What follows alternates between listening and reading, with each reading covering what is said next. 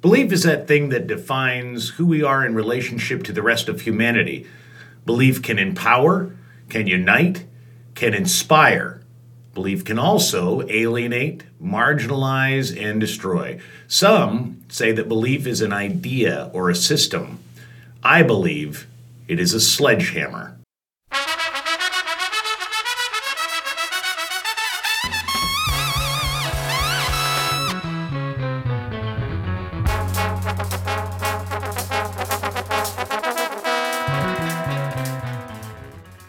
I believe that bloggers only refer to it as a flame war when they start a fight they can't finish.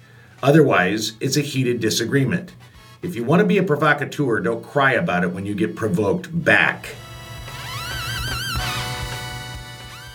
I believe that an actor blowing out his voice during previews is like a porn star getting erectile dysfunction just before banging a trio of hot Asian 18-year-old cheerleaders, deflated and a little annoyed.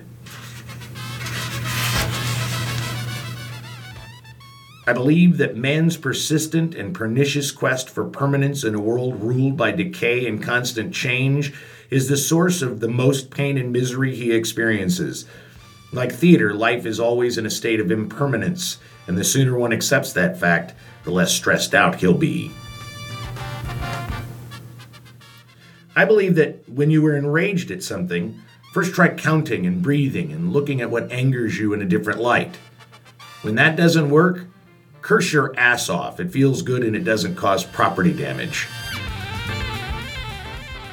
I believe that the most perfect two desserts on the planet are key lime pie in the summer and warm oatmeal raisin cookies in the winter.